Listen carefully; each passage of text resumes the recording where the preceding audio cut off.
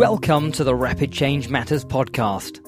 My name is Howard Cooper, and for over 14 years now, I've been fascinated with helping people to create personal change quickly. But I still come across many who believe that lasting personal change has to take a long time, consisting of reliving traumas or deep psychological analysis, or simply that flawed notion that understanding why you have a problem will somehow make it go away. I'm on a mission to get people who work therapeutically with others to shift their thinking and realize that these beliefs are not written in stone. Rapid change can happen. So, to help you open up to what's possible, I'm interviewing top therapists and agents of change who are out there getting real results with real people really quickly.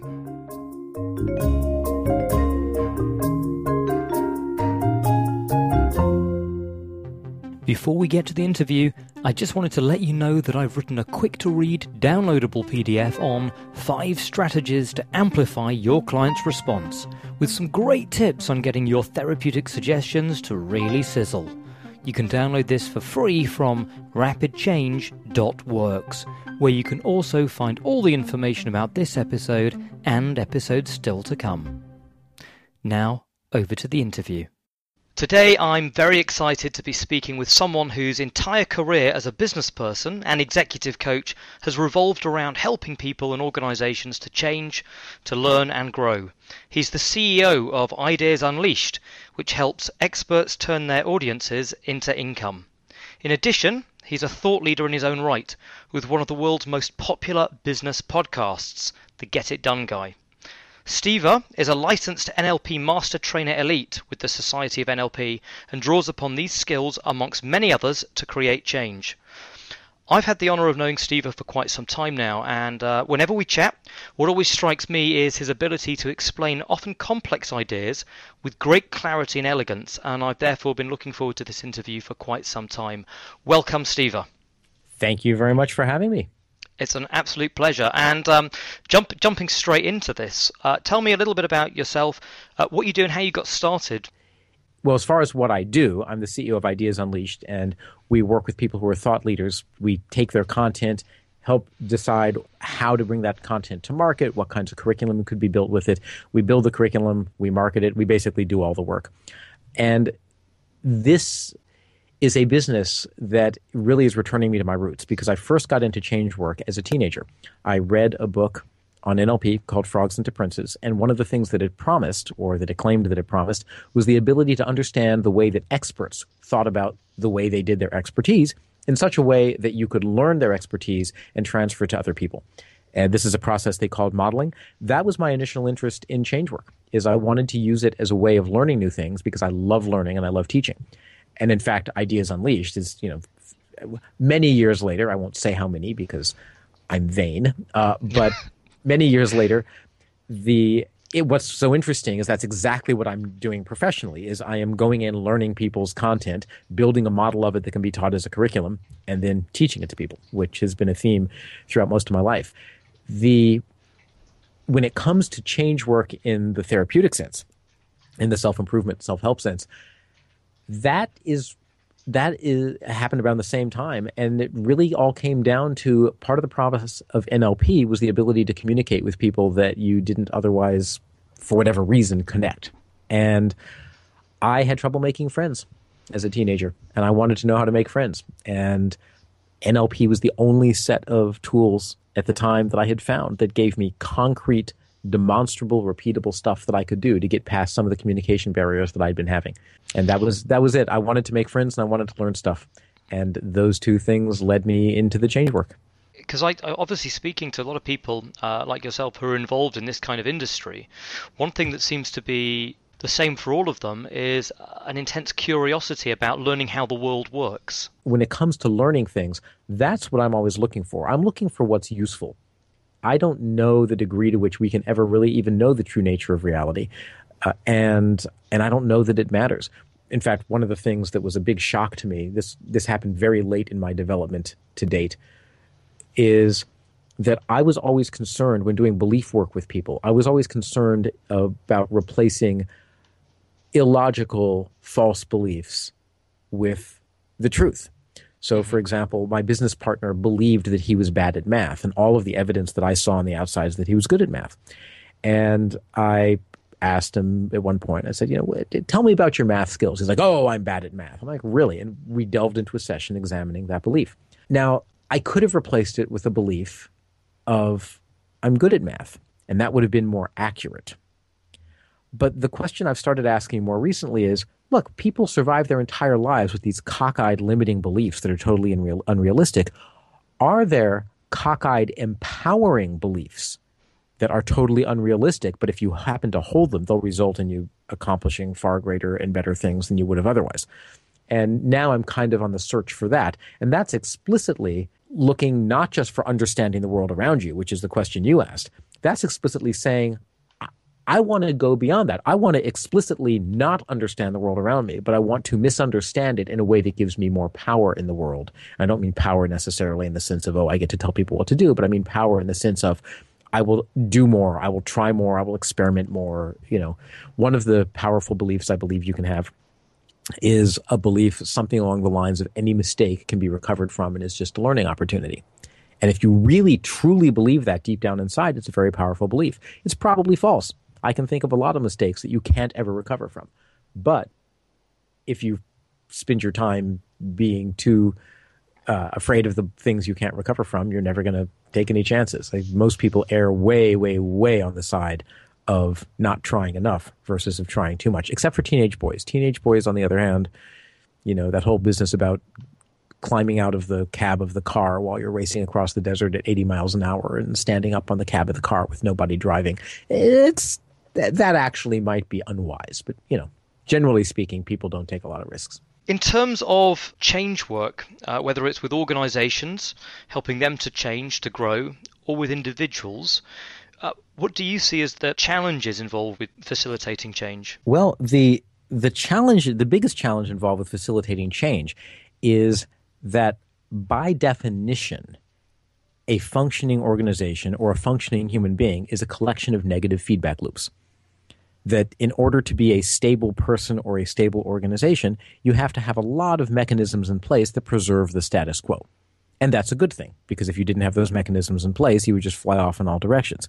If you're talking about a business, let's say you're a restaurant business and you've got 24 locations, every single one of those locations has to know the same processes and be able to deliver everything at a consistent quality level, which means if something deviates, you need to have processes in place that push it back. So maybe you monitor how long it takes to get someone their food, and if that number gets too high, then you go in and you say, okay, we need to streamline things so that the weight that our customers have is less. That happens in individuals as well. Somebody who, even somebody who has some sort of problem, they preserve that problem because that problem does certain things for them. There are forces in their life that act to preserve that problem. And one of the hardest things in my mind about change work is not just figuring out what the problem is and how to change it, but what are the forces that are going to act to bring that problem back, and making sure that you take care of those as well. Because people are not just systems in and of themselves, they're also embedded in social systems. Are you familiar with the book The Lucifer Effect by Phil Zimbardo? I haven't come across it. In the early 1970s, there was an experiment done at Stanford University called the Stanford Prison Experiment. Long story short, you take a bunch of psychologically normal kids, divide half of them using a coin toss into guards or prisoners, and within 2 days, the guards are so abusive that the prisoners are having nervous breakdowns. And the prisoners are so meek and mild that even when presented the option of leaving the experiment, even when they say, yes, I want to leave, none of them actually think of then saying, so let me. It's a fascinating experiment, and one of the fields of study that came out of that is the idea that human beings adopt the roles that we are given, and we adopt them very completely, and we adopt them very quickly. So part of change work, and what a role is, I mean, think about it, what it means to have a particular role, what it means to be a prison guard, what it means to be a prisoner, those are social roles. Those are not internal roles like that one has with oneself. Those are the roles that the people around you expect you to have and that you expect to have. So they're social constructs. They're not necessarily internal constructs. And that, in fact, was one of the big results of the Stanford Prison Experiment, was showing that if you create the right social environment, you can get people to adopt roles that result in behavior that's really, really different from any way that they would ever behave, quote unquote, on their own. So when you're doing change work with people or with organizations, one of the big things to look at, in my mind, is the roles that the person has within the organization, or if it's an organization, the roles. I mean, I don't know what you would say the role of the organization is. It might correspond to the organization mission or vision or something like that. But looking at the level of roles and getting people to think in terms of, this is my new role. If you're familiar with NLP, the word you would use is identity here. But really, in my mind, it's the same thing. So let me give you a real example. I was working last week with a gentleman who has been deeply addicted to some very dangerous substances. And he is currently clean, but one of the things that happened a couple of weeks ago is he went to a party, somebody offered him some things, and he blacked out and woke up with people standing over him. And his resulting strategy is, okay, I have to cut off all contact with my social circle because I don't want to relapse. I don't want to have this happen again. And he came to me. I offered. I'm part of a social circle, and I got his letter saying that he wanted to cut off contact. And I said, rather than cutting off contact, why don't we sit down and do some hypnosis and things and see what we can do so that you can be around people who are engaging in the behaviors you find problematic without feeling the need for you to engage in them yourself. And part of that work is finding him a role to have, because the role that he's always had when people were doing these substances, his role has always been one of participant. And we can do all of the micro work we want in terms of his reaction to the substance. If he still has no social role in that situation other than participant, he's risking slipping back into it. So part of what we did is we looked at what are the different roles that you can have. What are the social roles that you can have that don't involve you doing substances, but you can still be around people who are doing them? And, for example, a role like that might be I can be the designated driver. I can be the guide, the person who watches to make sure that everyone's healthy and that no one's freaking out. I can be the caretaker of my friends. So this way, if his friends start to do something that he doesn't want to do, he can step into the role of caretaker or designated driver or whatever. And now that role itself can bolster the behaviors that we gave him, so that he has both the role level reinforcement, but also the behavioral reinforcement that we did with hypnosis and anchoring and all of those kinds of things. So we're coming at the solution in two different ways: a contextual, social way, and also in an intrapersonal strategy way. So, I mean, there's a real thrust on focusing almost, as you point out, at an identity level. Yes. And then so that the behaviors that you want then filter down from that. Yes, okay. Very much. Well, not just so they filter down that, so you don't have an identity that conflicts with the behaviors. Because if his identity is I'm part of the crowd and people are drinking and his behavior is he's resisting, then the behavioral resistance will come into conflict with the identity of, but wait, I'm part of the crowd. So he needs an identity which can be congruent with whatever behaviors that he puts in place. And I mean, presumably the question that I need to ask is how's that gone, having done the work with him? The answer is I don't yet have a report back. It was just done a few days ago. So I don't have a report back on the piece that was the social role piece, that was the hanging around his friends. He says he feels more comfortable hanging around his friends. The real test is we need to get him hanging around his friends when his friends are doing the problem substances. Yep. And frankly, as much as I want to test my work, I'm not particularly. I'm quite conflicted about saying, why don't you get people together for a substance party just to test this work? However, we did more in that session than just the substance work. There were some things that he'd been wrestling with for several years. I already have heard back from him on those. He texted me yesterday and he said, this project that I've been stalled on for over a year, I'm now finished with it. Thank you. So I know that at least some of the stuff we did worked. It's funny because, as you know, my real passion is really challenging the idea that change can happen quickly, and that when you get the right piece, often you can help people understand and change in very positive directions very rapidly. I keep hearing a lot of people who, despite evidence and despite them even experiencing change themselves, seem to be resistant to the idea that change is possible and change can happen. And I just wondered if you have any theories as to why that may be. Sure. Those people are stable systems. And so, therefore, they resist change. And they currently believe change is hard and long and takes time. And there's all kinds of forces in their life that act to reinforce that, whether they want it or not. Now, the most fundamental reinforcer is that human beings are wired to have what's called confirmation bias, which means once you believe something, you will tend to reinterpret all evidence to the contrary as being irrelevant or being wrong, even if that evidence is high-quality evidence. So to begin with, that is always a factor. It's very hard once you have a belief, for example, a belief that change is long and takes time. It's just hard to change it because your brain will automatically reject disconfirming evidence and take that evidence and reframe it into something that supports your a priori belief, or reframe it in such a way that you're allowed to discard it. Decide that, the person who said that isn't someone worth listening to or whatever. So that's one problem, is just that human beings don't take that stuff in easily. But two, in terms of the forces that are acting to keep people from believing that, there's a few of them. One of them is their compensation system. If you're somebody who gets paid by the hour, you have a vested interest in change being long and taking time. I mean, it's hard to keep a practice filled if you're charging $50 an hour and you only see any given client for a couple of hours. I mean, just in terms of how do you make a decent living, that's a heck of a lot of work to be able to generate the client flow that you need to sustain a business at that kind of price point and at that rapid a change. So there is that, which, I know that everyone says, we don't, surely that doesn't affect us. There have been studies done, and objectively, the very same psychologist, if you pay them by the result and if you pay them by the hour, they take different amounts of time to achieve something. They take longer if they're paid by the hour. If they're paid by the result, they're much shorter, more efficient. So the compensation system really does matter.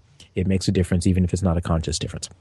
The other thing is that people really don't like to admit that they're wrong. And they have a tremendous vested interest in believing that they are right, not just to other people, but to themselves. They want to feel consistent. If I am somebody who has spent my entire life under the model that someone has to work with me for 2 to 3 years to get over a particular problem, and then someone shows me how to get over that problem literally in 3 or 4 hours, then I have to confront the idea that maybe my entire life I have been drastically bad at what I do compared to the alternative. I have to confront the fact that I have spent years with my clients being in pain when I could have solved everything in 4 hours. And those aren't easy things to confront. No one wants to know that they have been doing something wrong their entire career, especially if they've been successful. They've been successful in spite of the fact they've been doing a bad job. Those are messages that are really hard on the ego. Now, the obvious reframe for these, which I believe is the real reframe, is 40 years ago we didn't know these techniques. So it's perfectly fine and acceptable. You have, up until now, you've done the best you could. Now you know a better way to do it. Go use the best you could. But I've had clients say to me, gee, it's a shame this isn't going to last. And I say, why isn't it going to last? And I said, well, because it only took one session.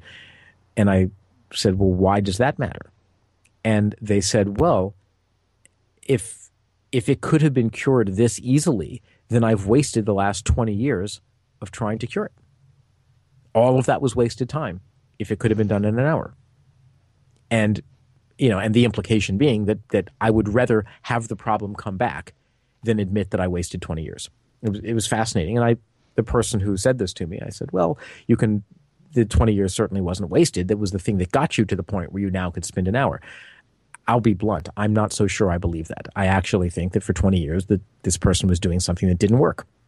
And they didn't know it didn't work. They should have figured it out when 20 years had passed and it still hadn't solved the problem. But it didn't work. And the thing I did work. But you have to deal with the meta belief of, if I cure this fast, it means this bad thing. If change can be fast, then the bad thing that it means is I've wasted my time until now. Now, here's a problem with getting people to believe change can be fast, is I do think there are some changes that, can't be done in a single session or whatever. One of the big disservices I believe NLP does to the world is it presents everything as, all you have to do is sit down for one session, boom, someone's life is completely different. I love it when that happens, and I've certainly had it happen, but there are plenty of people that it doesn't happen for. That they require more than that. They require doing work between sessions, etc. And if you get people to believe too strongly the change is rapid and happens instantaneously. Then in the cases where it doesn't, they may start beating themselves up and going, oh my gosh, I'm not doing it right. In the case of the client or in the case of the therapist, might be thinking, oh, I don't want to waste any more time. This person's obviously incurable if I couldn't do them in a single session. So what you really need is a balance between the two. And you need to understand there are forces that are going to push you in both directions. And what you want is something that's kind of, you want change to happen as fast as possible and no faster, as Robert Dilts would say, paraphrasing Einstein from a totally different, a totally different field. I totally get you. And for me, because I know a lot of people have challenged me when I've been talking about this, this idea of rapid change. And, I think there are some things that by the nature of the issue, one of the things that they might need is time. And time, I think, is a valuable factor. The passing of time can also be very therapeutic. I think my gripe is similar to some of the stuff that you said, which is that whether it's the compensation system or not, some therapists, they buy into too much this idea that, certain problems are so deep, it's going to take years and years and years of analysis. And I think that expectation doesn't do the client any favors either. I very much think it doesn't. And what you just said when you talked about taking years of analysis, the way that I think of a human being, and this is a simplification, I want to emphasize, this is not a literal description of how I think of a human being, but I think of a human being the same way that I think of any kind of complex system. And the metaphors that I use, since I'm trained as an engineer, is complex engineering systems. And so let's say that you have your computer, and your computer is working great today. And then suddenly something goes wrong, and every time you try to open a program, it says protection violation. You don't need to understand every event that has happened that creates the protection, that went into creating the protection violation. If you simply go in and look at, in the system as it exists today, what are the dynamics today, which may have formed as a result of the past, but what is today's dynamic that causes that error message to pop up? And you go in and you take a look and you notice that the file is now read protected or something, and you change the protection code. Done. You have just solved the problem. You don't know how it got to be set that way. You don't necessarily even care. All you care about is you can identify the elements of the system that make it function not the way you want it to today, and you can change those elements today so now it functions the way you want it to. Now, if it keeps coming back, now you need to look around in the system and say, okay, what is it that keeps setting this to be read-only? And then you notice, oh, wait a minute, this is a file that's in my Dropbox account, and I use Dropbox on this other machine, and that other machine keeps setting this to be a read-only file, and the fact that it's read-only now gets propagated through Dropbox. In that case, you delve into the history of how the read-only thing got set because it keeps coming back. And so in order to fix the keeps coming back issue, you need to understand what is today's mechanism that causes it to keep coming back. Mm-hmm. But sometimes it's not in Dropbox. Sometimes there was just some other glitch or something else happened, and you'll never know what it is. But you can still make it so that you can access the file. Other times you need to delve in and understand what is the process that keeps setting the file back to read-only. For me, what I'm taking from this is a lot about working with where they are now, and that believing that somehow exploring the past or reliving past trauma is the way of, having a cathartic release and getting through problems, and that's really diametrically opposed to what you're saying just now. Well, some of those things have actually been disproved by research. If you have someone relive a trauma, it does nothing to diminish the trauma. Not if you have them relive it first person and re-experience it. If it did diminish the trauma, then the fact that they're traumatized every time they see a trigger would itself be solving the problem, right? Because if they relive the trauma every single time they see a trigger, then if reliving traumas cause the traumas to go away, they would be automatically taking care of it themselves. However, there are ways to relive a trauma that will help to relax the trigger. As you know from NLP, we have this thing called double VK dissociation, which can be used. In fact, there's some research into memory formation that supports this in a big way, that supports that if you can remember things, remember them the right way, the memory itself is open to modification. So once you are remembering the thing, you can then modify it if you know how to modify it, and it gets written back into memory, changed. And that is, I first learned the NLP change personal history technique 35 years ago. Wow. something like that, a long time ago, 35 years ago. And at the time, we had no idea how it worked. We just knew that it did. Now we understand enough about how memory is formed that I think there's a really solid research-based foundation for understanding why that technique works. The funny part is that most of the people in the NLP community don't know about the scientific research, and the people who are in the research community and memory formation don't know about the NLP technique. So when I read one of the papers on this thing about memory formation, they said, we speculate that this could be used to overcome traumas, but we don't really quite know how we would do it. And I was kind of like, well, for what it's worth, other people have been using this method or have been using this phenomenon to overcome traumas for 35 years. And maybe one of these days, one of them will tell you if you're really interested. So that's one thing. The other thing about is you mentioned, actually, I lost my train of thought. Okay. Can you repeat the question? if you remember it at this point? Yeah, I mean, for me, I was definitely talking about there's a kind of a societal consciousness around the idea that behavioral change has to be around deep analysis and reliving trauma. Right. And that was popularized by Freud. That was the basis of Freudian psychoanalysis. And the thing is, sometimes it actually works. Now, it works for reasons that are different from what's commonly believed. What's commonly believed is it works because once you understand your problem, they're fixed. It's fixed. I don't believe that's why it's worked. I don't believe that's why when it does work, it works. I believe the reason it works is because when you delve into the past, sometimes you spontaneously remember it differently. And you spontaneously remember it, maybe double dissociated, the way we talk about in NLP. And in the course of remembering the past, you actually rewrite some of the elements of it that cause it to be traumatic. And you might rewrite them because you remember it differently. You might rewrite them because you reframe it. You remember being scared of the monster under the bed when you were 5 years old, and you remember it as an adult, and you suddenly realize, wait a minute, that wasn't a monster, that was a bunched up blanket. And that realization then causes you to reframe the situation as an adult, and because the memory is open for access, it gets rewritten when you remember it, and voila, trauma is gone. But that's a very sloppy way to do it. That counts on hoping that remembering and that, by the way, that only works for problems that you have whose structure is that somebody is collapsing back into a past memory. There's plenty of ways that people get screwed up that are not that way. So I think that concept came from Freudian psychoanalysis, which occasionally really did work because he was lucky enough, or I don't know what he asked people to do, but he actually had people change today's mental representation in the course of relating their past. But there's also been a lot of research. There was even a lot of research when I was in school, because I did my thesis on in part the effectiveness of NLP, which as contrasted with other types of therapies. And one of the things I remember coming across at the time is there had already been plenty of studies pretty much debunking Freudian psychoanalysis completely, that it's not shown to have any particular success rate. But even though the specific technique has been shown not to be effective, a lot of the background stories of how the technique works have gotten into public consciousness, and that's what people think of when they think about change and when they think about therapy. The things that nobody thinks of is there was that person you hated in 10th grade and they hated you and you were enemies and you would sabotage each other.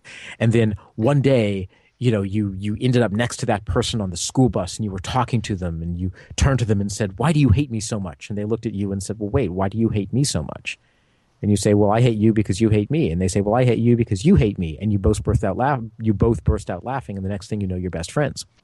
This is a true story, by the way, or roughly a true story. I've changed a couple of the details to protect the innocent. Yep. But nobody says, "Gee, you have to sit down and recap, the 5 years you've been tormenting each other through school in order to be friends." It's an instantaneous reframe, and when things like that happen, people discount them. They don't notice. The only things they notice are the change that is long and takes time. Why do they notice it? Because it's long and takes time, for God's sake. Sometimes people will notice instantaneous change if it's accompanied by a really cathartic feeling. One of the things that was one of the hardest things for me to learn about NLP and some of the other modalities that I also use now in addition to NLP is that a lot of the most effective ones do not produce these profound feelings of change and catharsis. They work so naturally with the brain's normal mechanisms that you have a conversation, the person goes, well, okay, yeah, that's interesting. I guess I'm thinking differently about that now. And they go out and they're really different. And it doesn't feel like, oh my God, I've had this incredible catharsis. And for me, I had to get used to the idea that I'm not going to see someone fall on the ground crying and, sobbing in relief. They're just going to go, oh, I guess maybe that worked. And then I have to do the follow-up to see if it really did or not. I had someone who asked me the other day, don't you feel really amazing when people are enthusing and effervescent and bubbling over with enthusiasm because you helped them or you changed their life for them? And the truth is, it doesn't really happen in the way that I always thought it would before I got into change work, because once they have to change, it seems like it's just that's how they are now, and they don't seem to be enthused about it in the way that I think even they thought they would be ahead of time. Absolutely. And and again, that's one of the things that's also counterintuitive to the people themselves, because people expect maybe to have a big cathartic whatever. And sometimes they do. I mean, don't get me wrong. It is not the case that people never have catharses, whatever the word is. Mm-hmm. But an awful lot of the time, you can get some fairly significant change, because remember, you don't normally day-to-day normal change doesn't happen with this gigantic catharsis. Something happens and you go, oh, wow, that was good or that was bad. And you remember that. And the next time you're in that situation, you just kind of unconsciously do the same thing you did before or avoid doing the thing that you did before. And there's not this big, oh my God, this is horrible, or this is great. It's just, oh yeah, this time I'm going to remember to pull the chair out before I sit down so that I don't have to scrunch my way in underneath the table. And, now remember, I said I got started in all of this because I was interested in learning and the transmission of expertise. Mm-hmm.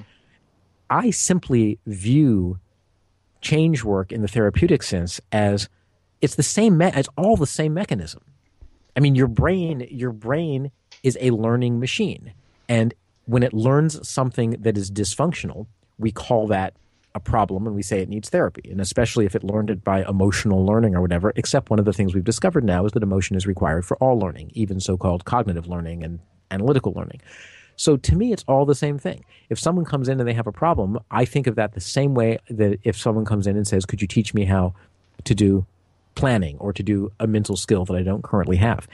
And when you make a successful plan, you don't fall on the ground sobbing, going, oh my God, my life has changed now that I have a successful plan. Or, now that I've learned how to successfully, I recently learned how to make a paracord bracelet. My ambition is to be a teenage girl, I guess, or something. But, I did not fall on the ground crying when I made my first successful paracord bracelet. I was like, oh, look at that. I managed to make a paracord bracelet. Yay.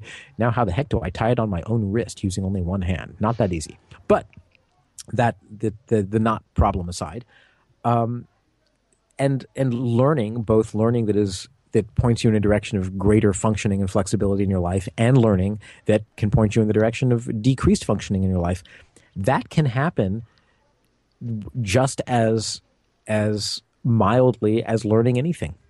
Mm-hmm. Frankly, it's all about I forget what they call it. I think it's called the locale nervous system. Your brain is constantly learning stuff as you go through life, and it's learning, what path you took to get to the restaurant for lunch. It's learning what you ate for lunch. It's learning the clothes you put on this morning. So tomorrow, if I ask you, where did you have lunch and what were you wearing? You'll be able to answer without having given conscious thought beforehand to saying, tomorrow someone might ask me this question, therefore I will remember it. No, your brain, there are certain categories of things that your brain is just always learning. And that category of things, sometimes it learns stuff that gets in our way later on. And it's not intentional, and it's just learning. It may be very emotional and dysfunctional learning, but it's just learning, and you have to approach it the same way. And by the way, if I want to correct, if let's say you're doing an algebra problem and you don't know how to do it and you do it wrong, I don't have to sit down and go into the details of how you got to the point where you knew the wrong algebra problem in order to teach you the right way to do it. Well, look, I think just moving forwards, could you give me a couple of real examples where you've witnessed, either in yourself or with people you've worked with, what I would call rapid change? Sure. A year ago, someone came to me for some help with premature ejaculation. Mm-hmm. And we did one session on it. And about 4 weeks ago, I ran into him and we were having lunch. And he said, I was wondering if you could help me. And I said, with what? And he said, well, with premature ejaculation. And I thought, that's interesting. And I said, well, didn't we do that last year? And he was like, yeah, but I'm still nervous about it. And I said, okay, well, I'm just curious, when's the last time it happened? And he thought about it, and he thought about it, and he thought about it. And he was like, well, I guess it was, and he named a date that was previous to the session I had done with him. Wow. And I said, so just out of idle curiosity, is it possible then that the session we did together worked? And he was like, oh, I guess it did. I hadn't noticed. And that, by the way, is really important. Yep. That he was still worried about it. What we fixed was the premature ejaculation. What we did not fix was the anxiety about the premature ejaculation. He was still anticipating it, even though it wasn't happening. So, we took care of it by fixing the anticipation. But what's interesting is those were two different things. So that was one case. That was a premature ejaculation case. Well, there was the gentleman that I worked with last week who had been involved in a project that he'd been procrastinating for over a year. Mm-hmm. And the big issue is that he was a perfectionist. And whenever he contemplated finishing the project, he would sit down and make a list of all of the possible things he could do that he hadn't done yet that would make the project even better than it was.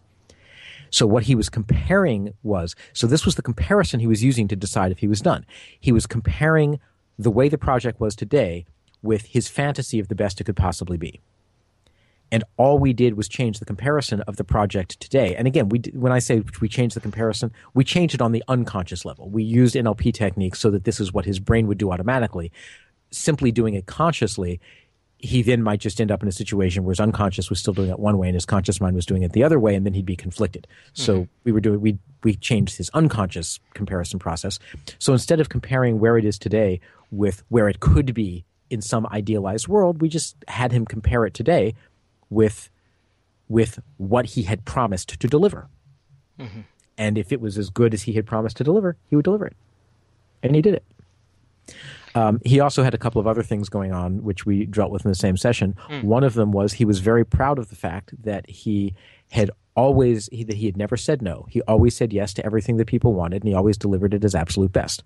So the combination of inability to say no and always deliver 100%, you can imagine that one could very quickly become totally dysfunctional if you do that.